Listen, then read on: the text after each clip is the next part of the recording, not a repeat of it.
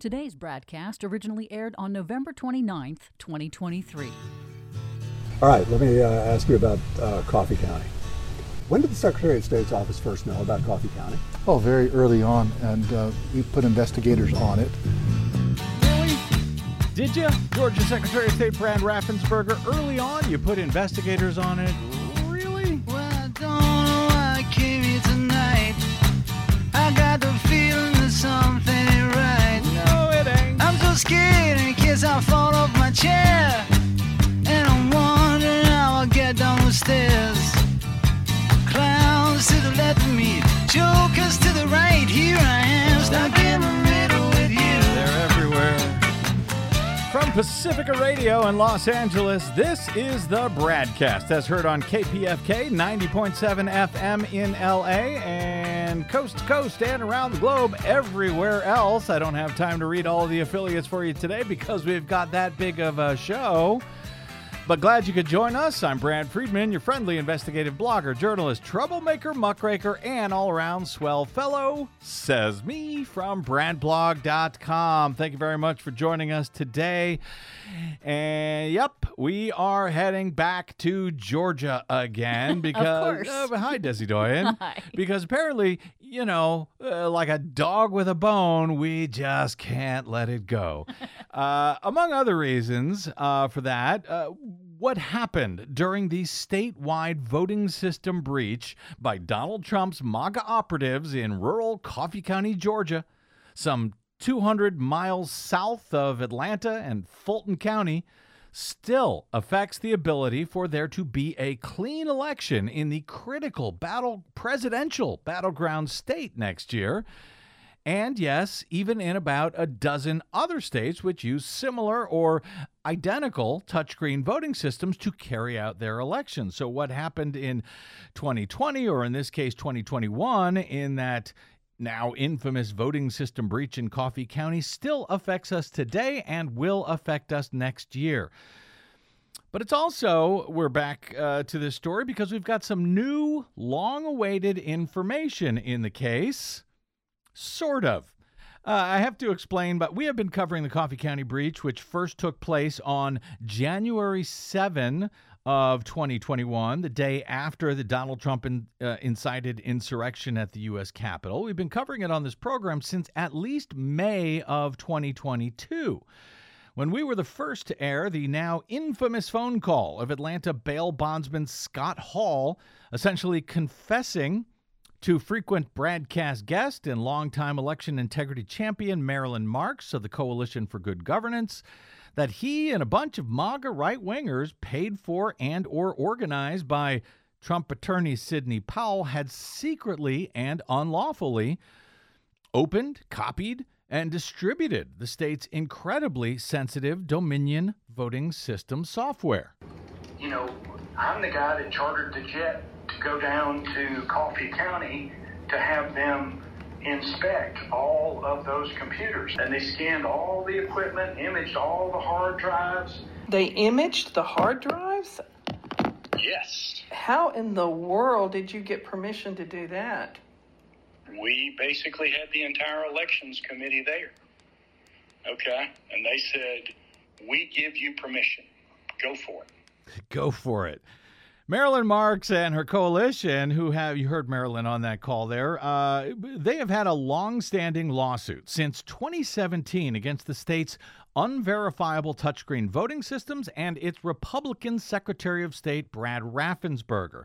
They were ultimately responsible for discovering and revealing the information that led to the indictments of Scott Hall and Sidney Powell, former Coffee County GOP chair and 2020 fake elector Kathy Latham, and then Coffee County election supervisor Misty Hampton, along with Donald Trump and about a dozen others in Fulton County District Attorney Fonnie Willis's sprawling conspiracy case for their efforts in attempting to steal the 2020 election in Georgia.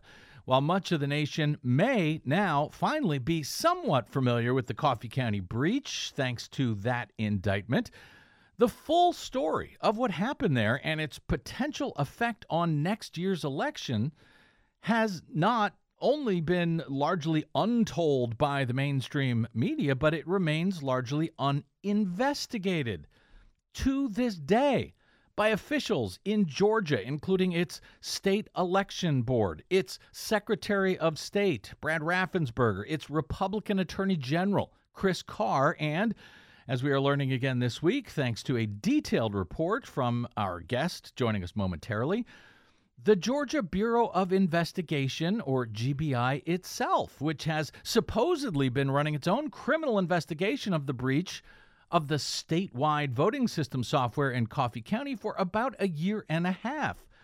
And yet, whether we can call it an investigation remains unclear. I suspect my guest will have a thought on that. Other than Fani Willis's local indictment in Fulton County of about 5 people who were involved specifically with the breach, there were likely dozens more. Nobody has been criminally charged by state authorities for this, and the breached voting systems remain both in use and unpatched across the entire state, with critical security patches created by Dominion voting software for them and recommended for immediate use by the Federal Department of Homeland Security's Cybersecurity and Infrastructure Security Agency, or CISA. Those systems remain unpatched and vulnerable since the breach way back in January of 2021. Now, all the while, as we've been reporting on this show over and over again, the office of Secretary of State Brad Raffensperger, who is viewed as a hero, frankly, by too many, even on the left, because he refused to steal the 2020 election in Georgia for Donald Trump, he has seemingly been doing his best to cover up the entire Coffee County matter, as far as I can tell, despite the risks posed to the state's elections next year because of it. For example, here was Brad Raffensperger's top voting system lieutenant, Gabe Sterling, at a Carter Center election integrity event back in April of 2022, a full year after the breach was known, denying that it ever happened. We had claims, even recently, there was people saying, we went to Coffee County and we imaged everything.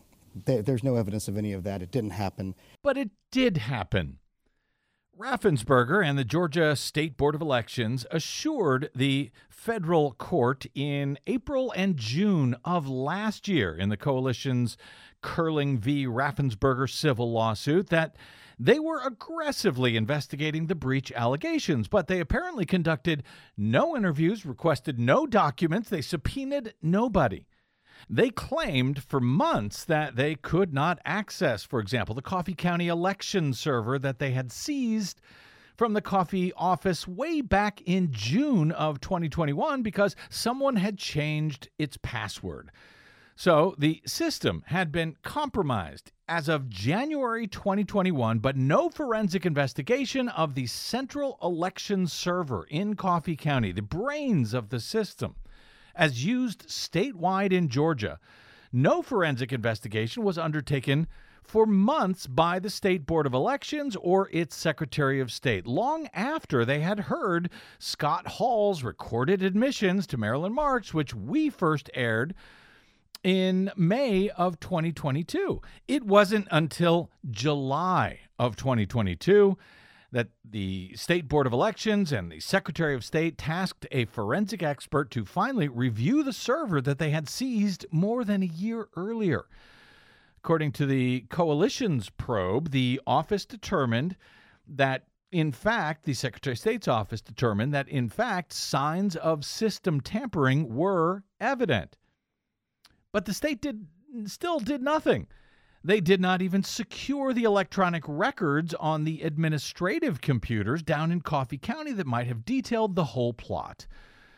The Georgia Bureau of Investigations, meanwhile, which was supposedly conducting their own criminal investigation, also did not bother to obtain the desktop computer of the county's election supervisor, Misty Hampton, who has since been indicted in the Fani Willis Fulton County conspiracy case, until this past June of 2023.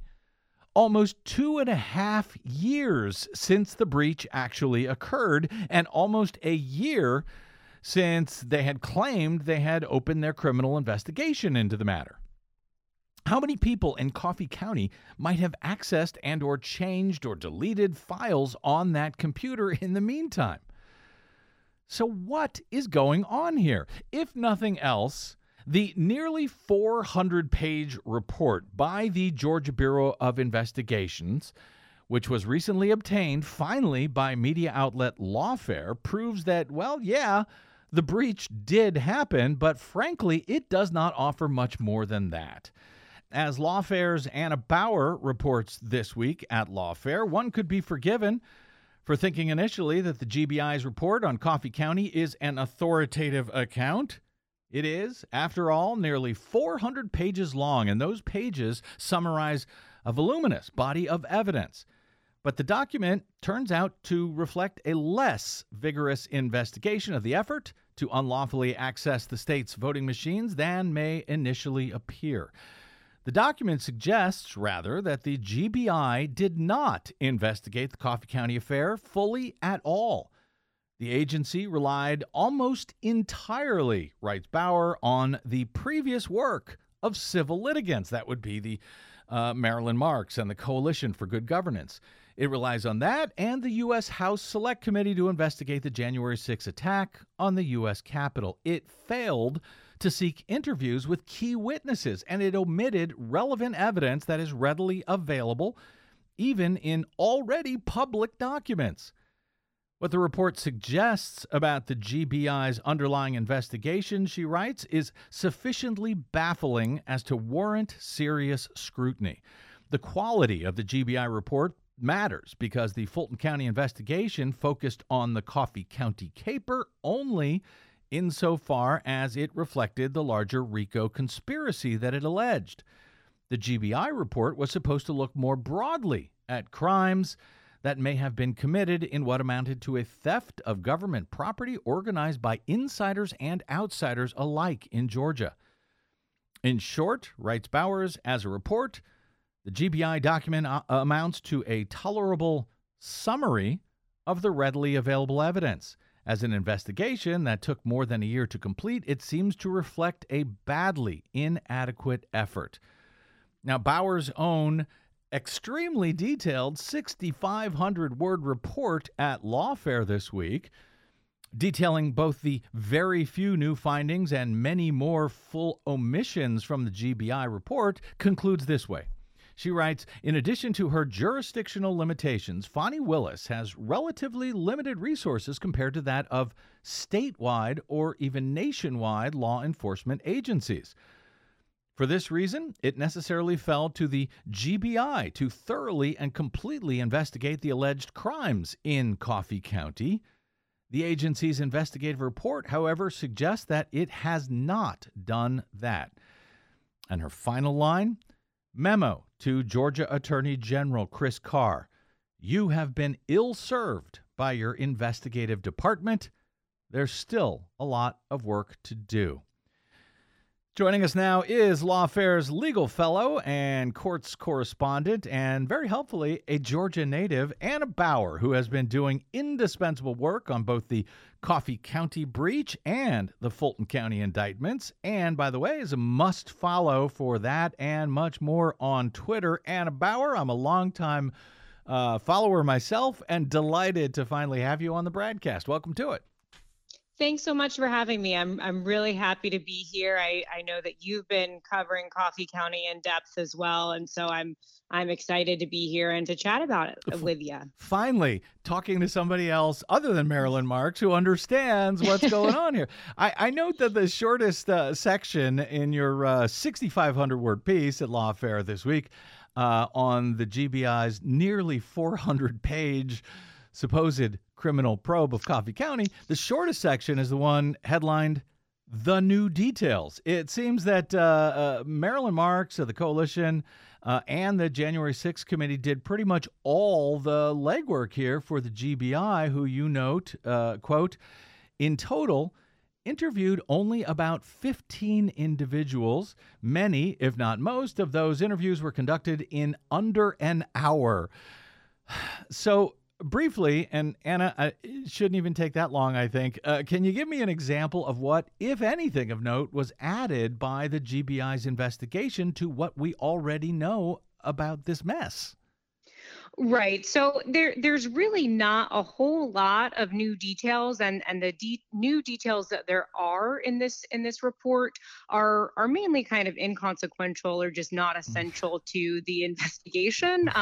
There's some things I found interesting, as someone who follows this matter closely, but it's not really necessarily of investigative interest. However, there is one substantial factual development that the GBI did make in this report.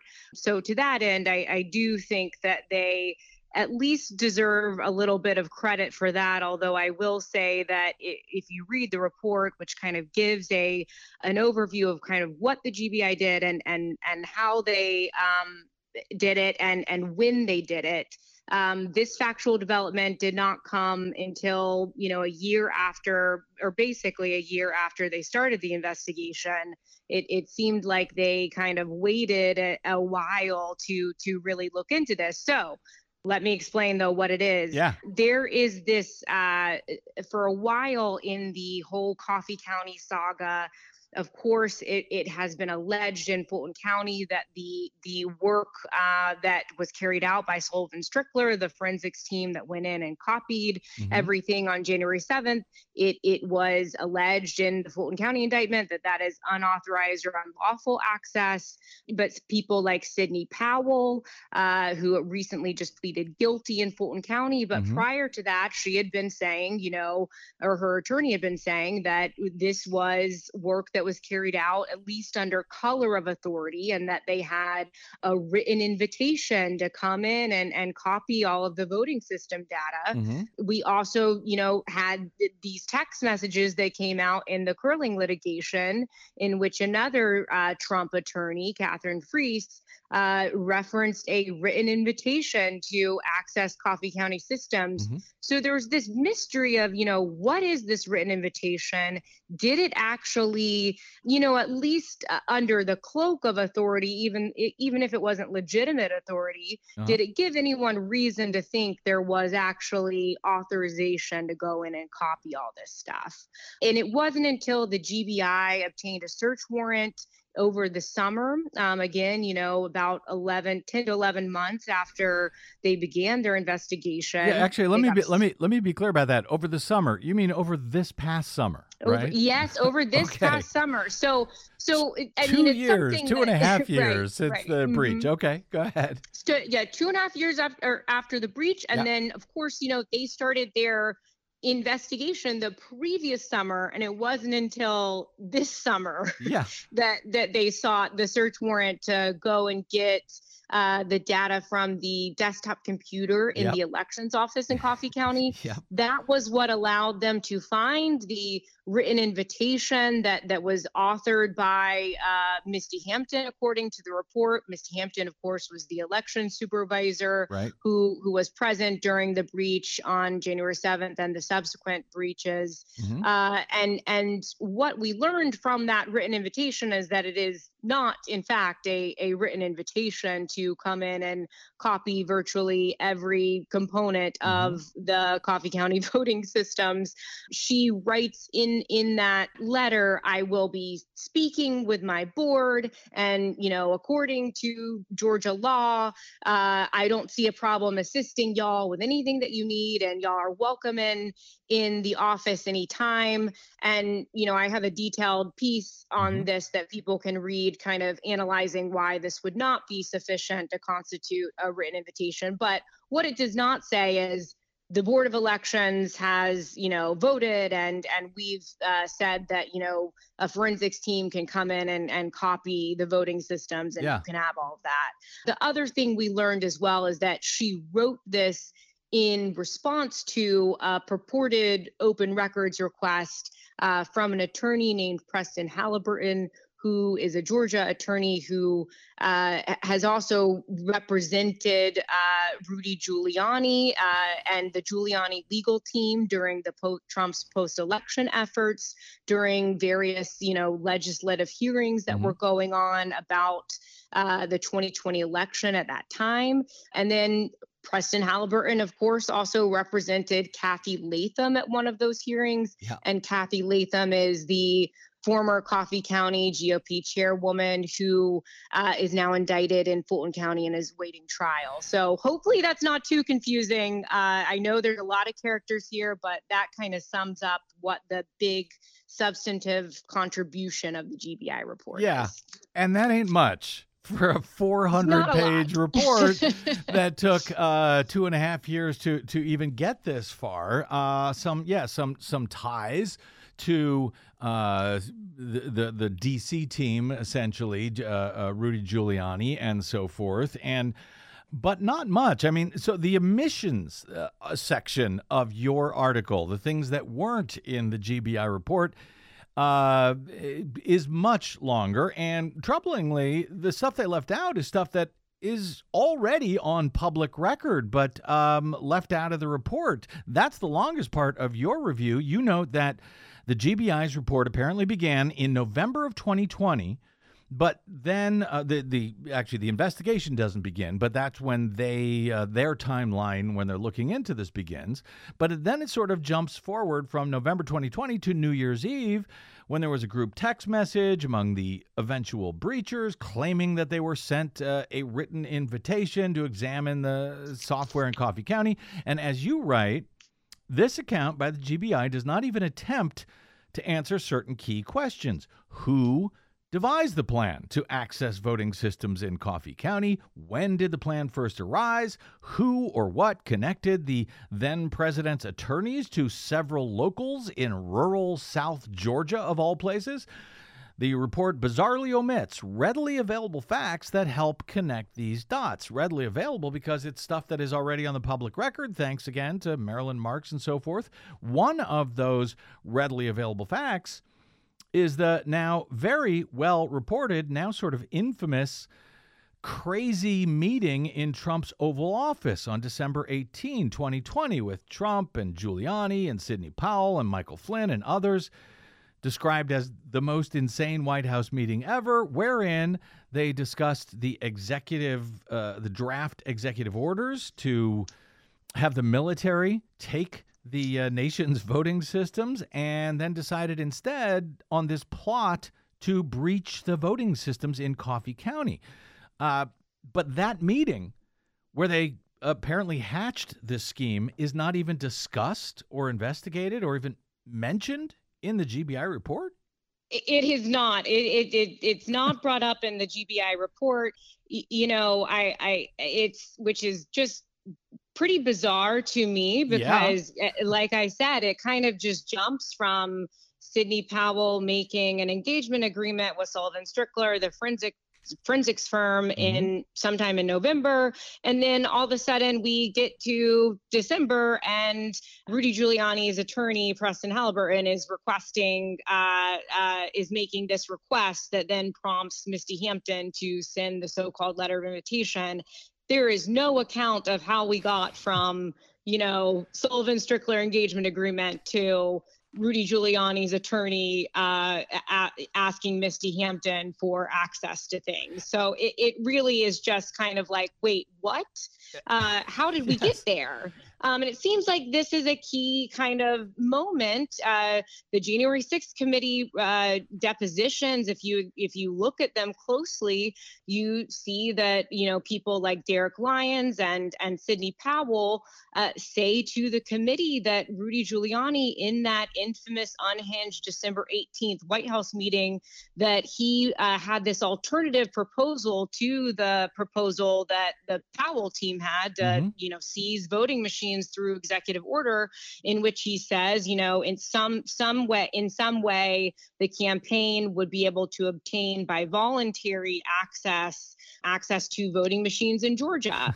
And he did not say in that meeting, as far as I'm aware, there's not any public, record of whether he said specifically Coffee County, Georgia. But the very next day after that meeting, he goes on Steve Bannon's podcast and he's talking about, getting access to machines in Coffee County, Georgia. So there's circumstantial stuff that seems like any reasonable investigator would look at that information and think, this is something maybe we should at least include in the report and try to seek interviews with some of these folks or dig into it a little bit, You would think you would reference it merely for a timeline of events. Right. But if I'm recalling correctly, I think Coffee County was actually mentioned by name, Coffee County, Georgia, in those draft executive orders. And if you're a state investigative body looking into what happened in that county, they mention Coffee County in the draft executive orders. I don't know how you cannot mention that. Exactly. Coffee County is mentioned in those draft executive orders, which, and those orders were a subject of conversation in that December 18th meeting. We know that from the January 6th committee depositions and various other, public and well-known reports. The other thing that I discussed in the piece that I wrote is we found in our review of the kind of body of evidence, in addition to the curling case, in the course of my reporting, found social media posts that placed Kathy Latham in D.C., staying at the Willard Hotel, which at that time was the kind of so-called command center for the legal arm of the Trump campaign. And we found photos of Kathy Latham with Sidney Powell and Mike Flynn at the Trump Hotel, which is where those executive orders were drafted. Yeah. Those photos were likely taken on December 16th or 17th, so in the very days leading up to that December 18th meeting. And then we also found another post in which Kathy Latham, says that she had a meeting with Mayor Giuliani.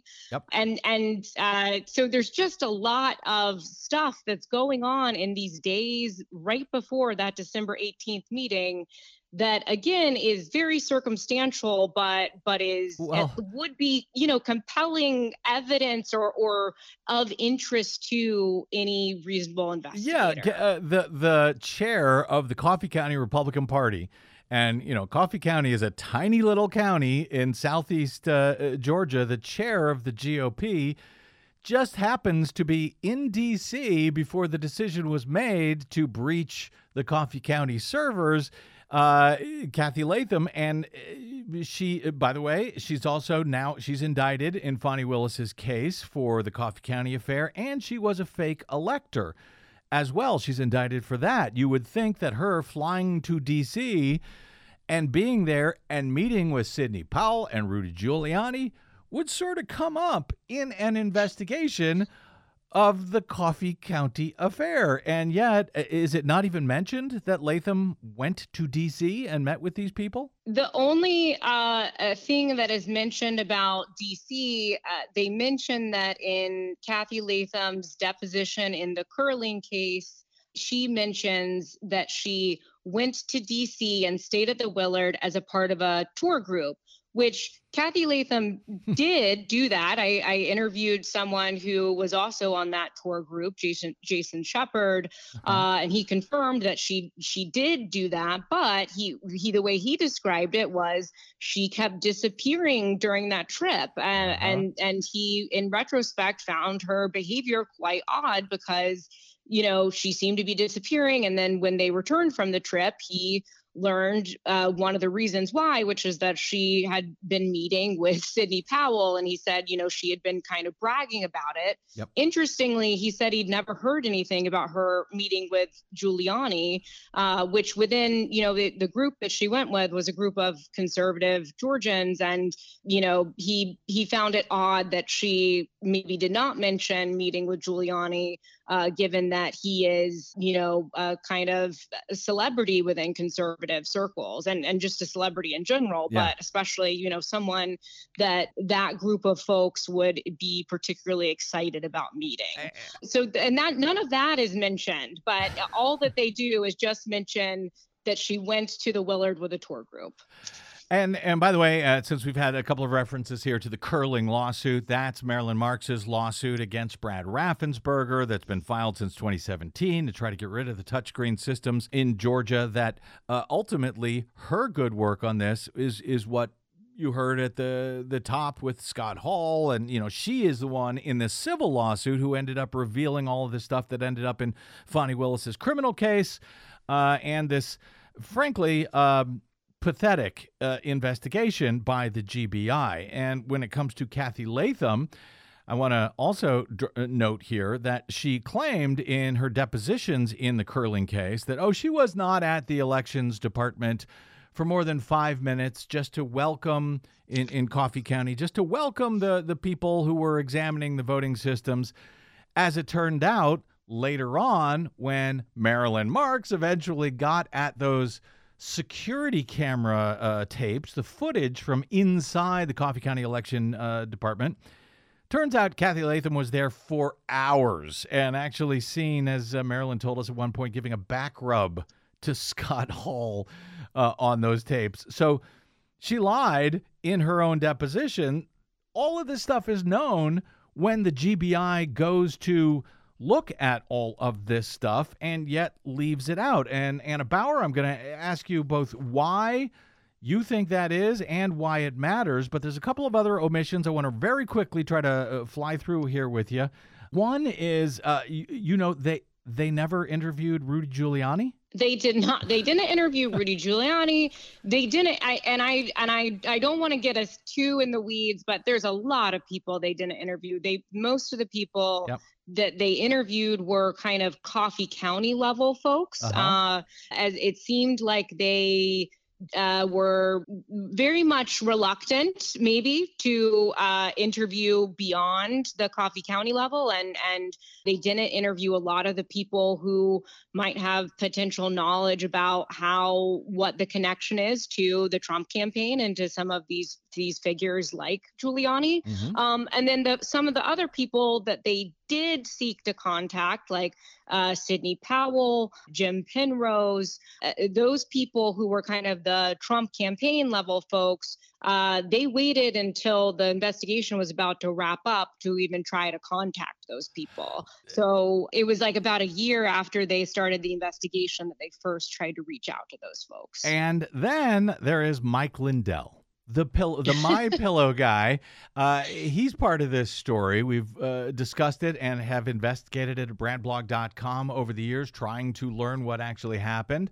Marilyn Marks' team was able to determine that Lindell actually flew into this to the tiny rural Douglas, Georgia airport. Douglas is the county seat in Coffee County. He flew in his private jet after going apparently from Mar-a-Lago up to D.C. and then down to this tiny airport in Coffee County. And sort of in the middle of the night, he was there. His plane was there for about 2 hours. The day after, his attorney had been apparently exchanging text messages with Misty Hampton, the Coffee's then election supervisor. But there are myriad different explanations that Lindell has given for that short visit. Does the GBI report add any light or clarity to that weird event? And for that matter, did they even interview Lindell? They did not interview Lindell. They interviewed a man named Eddie Cheney, who is a part-time employee at the airport. He was at the airport on the evening that Mike Lindell's jet appeared on the tarmac.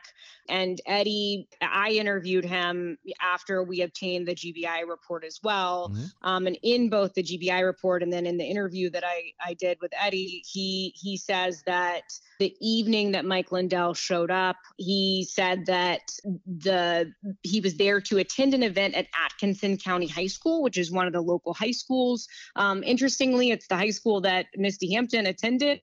actually. But he says that. But what the GBI report doesn't note, and which I imagine they had to have been aware of, because there was this article that the Washington Post wrote about the whole Coffee County saga. It is one of the, kind of articles that is what made the public aware of what happened in Coffee County. I would be shocked if the GBI had not read that article. And in that article, they report that Lindell had landed in Douglas on that night. And they say that they contacted him and he said, "Oh, I was there because I was meeting with pillow entrepreneurs about cooling towel samples." And the GBI report does not mention that discrepancy between what Eddie Cheney said that Lindell was doing there at the time, and then, what Lindell later said about meeting with cooling towel and entrepreneurs. And so I contacted him about that discrepancy. He told me that he was probably in Douglas around that time to visit one of his product vendors for MyPillow. So kind of similar to the reason that he gave to the Washington Post, but he said that he could not recall attending an event at the high school, but he noted that he had given speeches at high schools in the past. And he also told me that he did not want to give me contact information for any of the MyPillow vendors near Douglas, Georgia. He said that, and the reason he gave for that is that he said that the media attention that he has received around various, election-related matters has put strain on some of his business relationships. And he also said that he does not know Misty Hampton, although I will note that he has in the past shared a video that Misty Hampton made in the wake of the 2020 election at his, election symposiums that he does and that kind of thing. And when I asked him why she had the MyPillow website up on her browser the night before he arrived, he said, maybe she likes MyPillow. Yes, that's it. But none of that is in the GBI report. None of that matters, apparently, to the GBI. Lindell has made up a lot of stories about whatever happened, why he flew in for a couple of hours to this tiny airport to look at, pillow samples that I guess could not be FedExed to him instead. He had to fly in his private plane to look at them. A lot of different stories from him, a lot of different stories from Kathy Latham, and frankly, a lot of different stories from Georgia Secretary of State Brad Raffensperger about all of this. Anna Bauer, I hope I'd like to take a quick break here. I want to come back and ask you why. What is going on here? Why is there such a cover-up from, supposedly Brad Raffensperger and Brian Kemp are big enemies of Donald Trump? Why do they sort of seem to be helping him out here in all of this? And I want to discuss why it all matters, why we keep going back to Coffee County, and why you do as well at Lawfare. Let me take a quick break, and we'll be back with Lawfare's great Anna Bauer right after this. I'm Brad Friedman, and you are listening to the BradCast.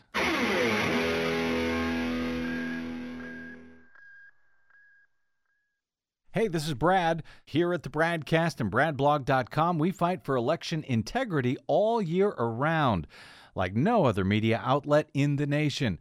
But of course, we need your help to do it.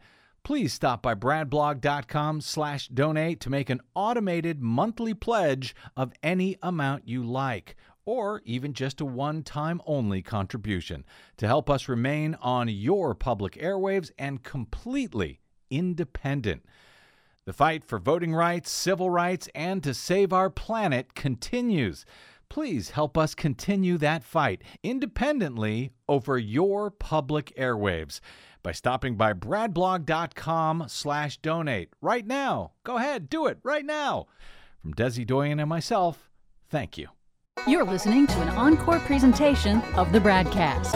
Babe, I'm going back to Georgia. Going back. don't think we ever left. Welcome back to the BradCast. Brad Friedman from BradBlog.com. Speaking with Anna Bauer of Lawfare, their legal fellow and court correspondent, about what is apparently one of my favorite topics in the world, the breach of statewide voting systems in Coffee County, Georgia, back in 2020 by Trump operatives. That has still not fully been investigated, even by the Georgia Bureau of Investigations. The GBI filed a 400-page report that Anna Bauer writes about at Lawfare this week, finding that they discovered almost nothing new. They repeated everything pretty much. Well, not even everything. They repeated the stuff they did report was stuff that was already publicly known, thanks to media reports, thanks to Marilyn Marks and the Coalition for Good Governance and her lawsuit.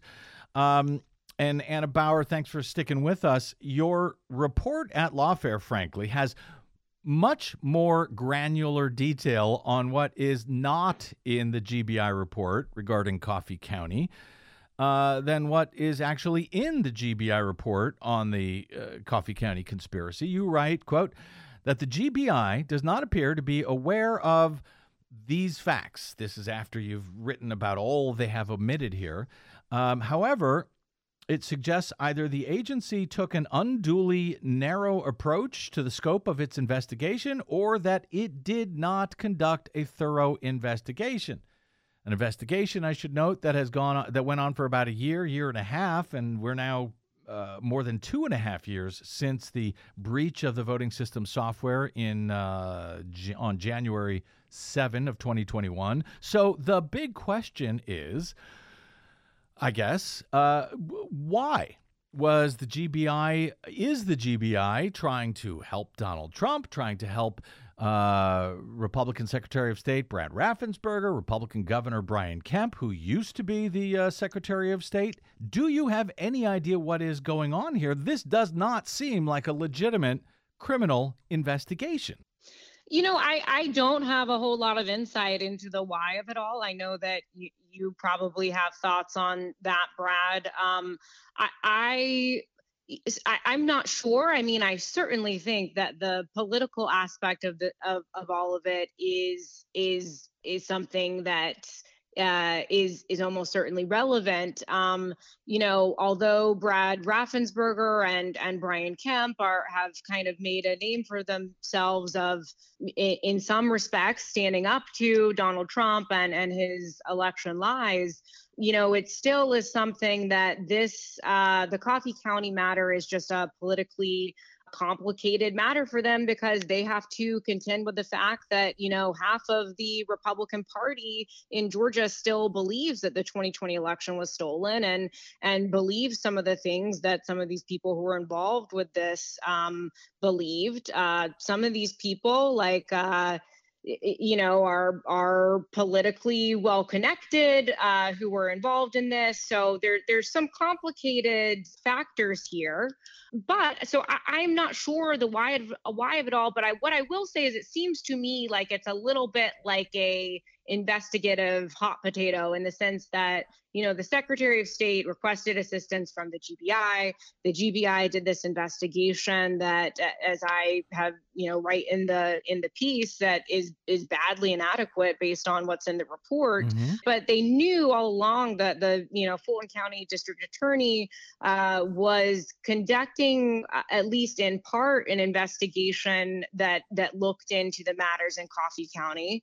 And so it feels a little bit like it might have been convenient for them to just wait and see what the Fulton County District Attorney does. And then, you know, if she pursues some aspects of the Coffee County matter, then, you know, they're off the hook and they can just kind of wait out the Fulton County indictment. I think they'd be happy to do that.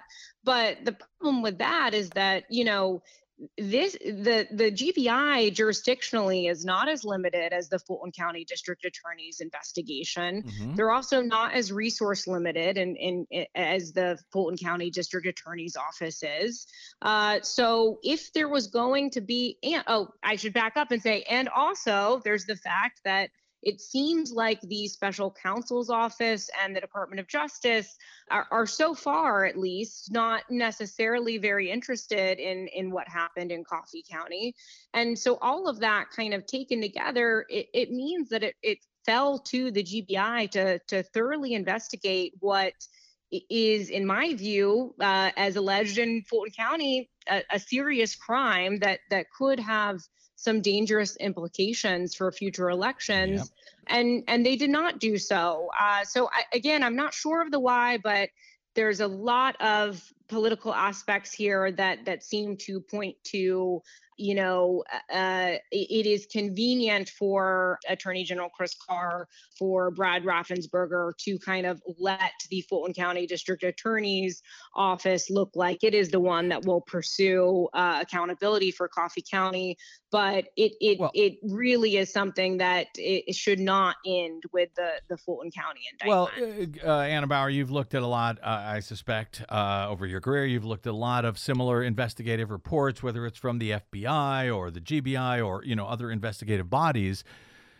Have you seen anything that was so obviously leaving out critical matters to the very things that they are supposedly investigating? I mean, if not a cover-up or a whitewash or whatever one might want to call it, clearly this is a deficient report given what it was we thought they were, or they claimed. One of the things that Brad Raffensperger, the Secretary of State, has said over the past couple of years is that, well, we're not looking into it because now it's a criminal matter. It's been referred to the GBI, so we'll just wait for their report. Isn't it obvious that there's something going on with this report, some reason for these deficiencies, even if we don't know what they are? Yeah, I think that's right. I mean, I also will say sometimes the answer is simple incompetence. I don't think that is, I've seen just pure incompetent reports. Yeah. But I think that you're right in that, it seems to me that the Attorney General's office is probably just content to kind of, say the Fulton County District Attorney's Office has already pursued this, so we're, this and kind of let it go at that.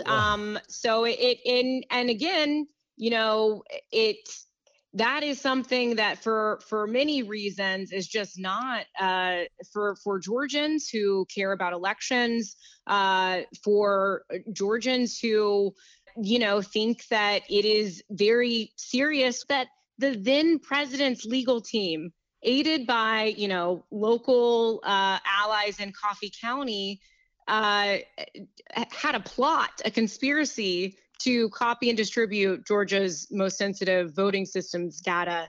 That is incredibly serious. Yeah. And it warrants a serious investigation, and that just didn't happen here. Yeah, I mean, if this was incompetence, they were quite competent in pulling off their incompetence. They had to work hard to leave so many pieces out.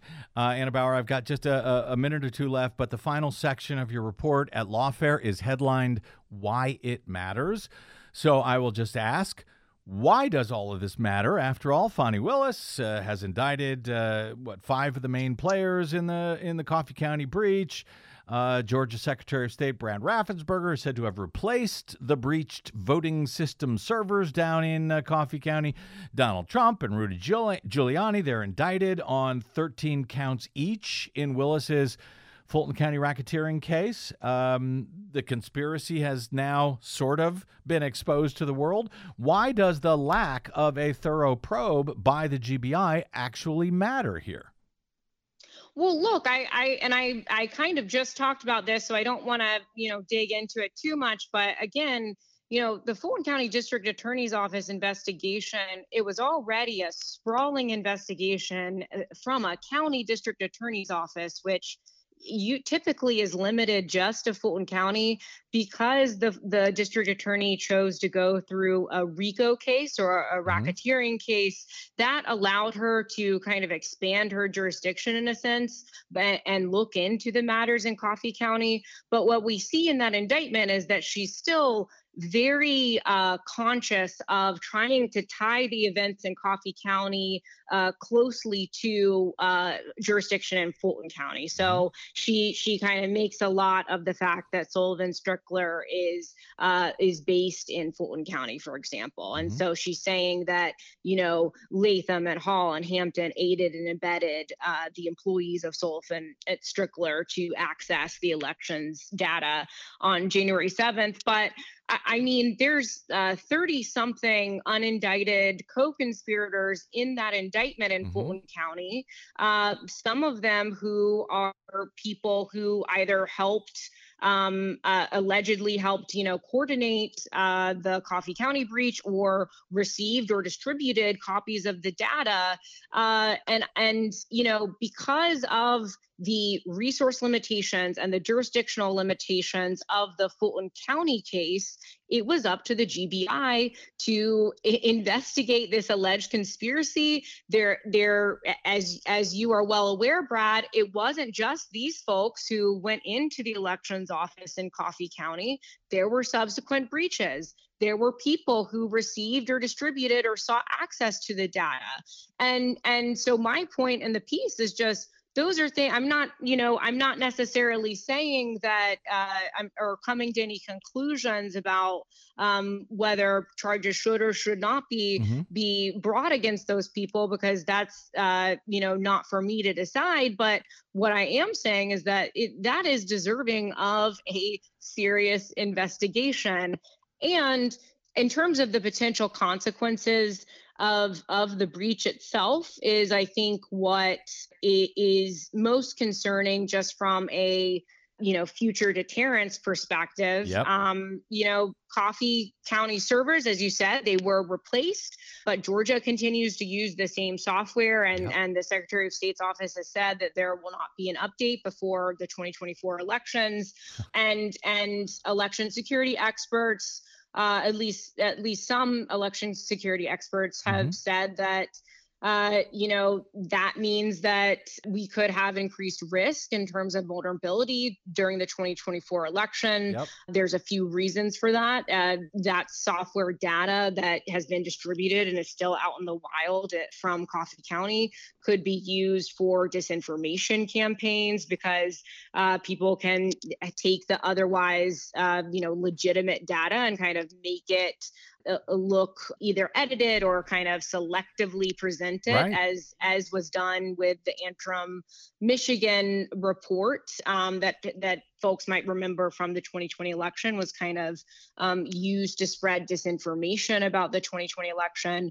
Or, there's the question of whether adversaries could basically use that software to test it for vulnerabilities and then potentially use that in the future for subverting the operation of that software through malware or other In other words, it's not just a matter of accountability for the people who committed this crime, but it's a matter of accountability because we've got an election to run next year that will be using these very same systems that were breached, copied, distributed all over the country and the world by these folks.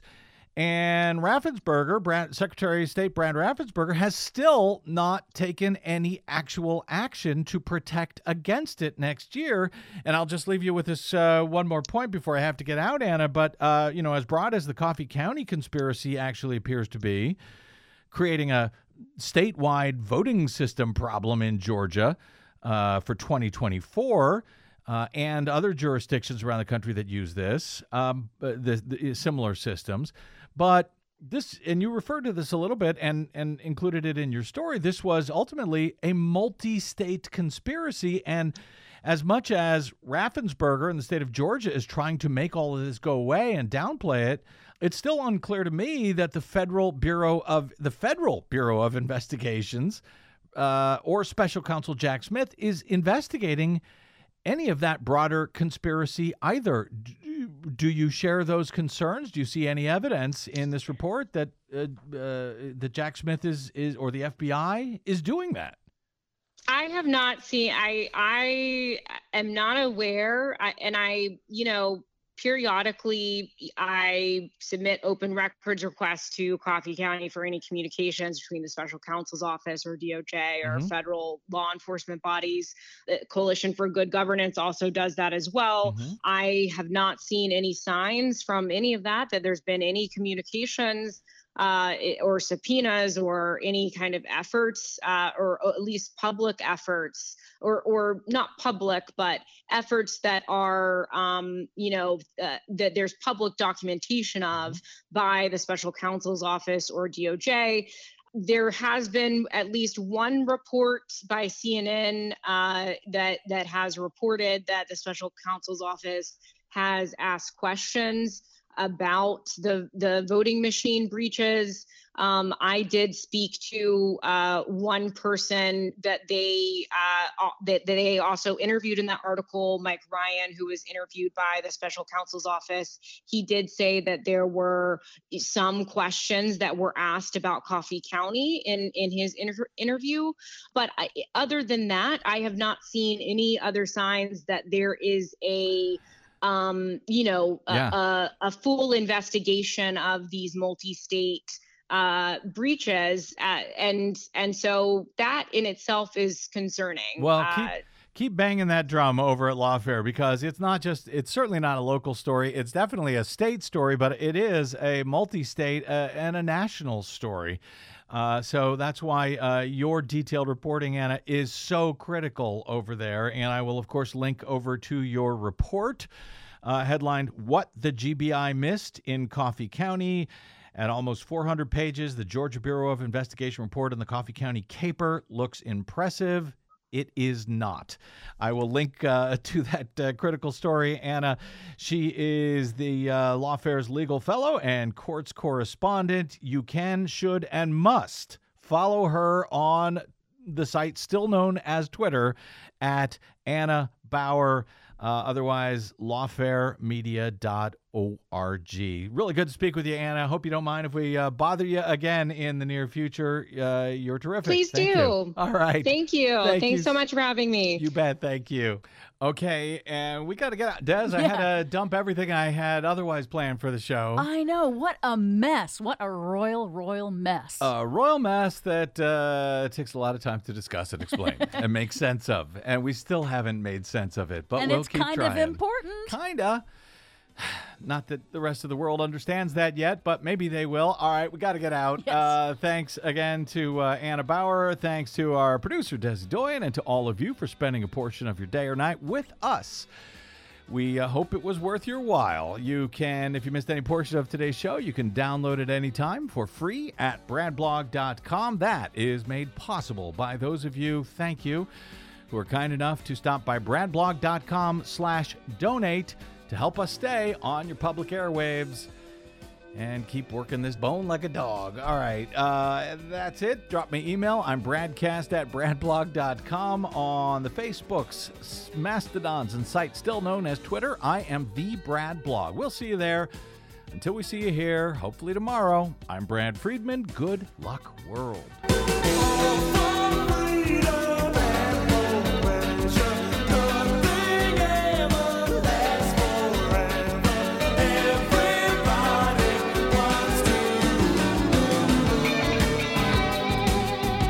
Listening to the BradCast. We are 100% listener supported, thanks to listeners like you who drop by bradblog.com/donate.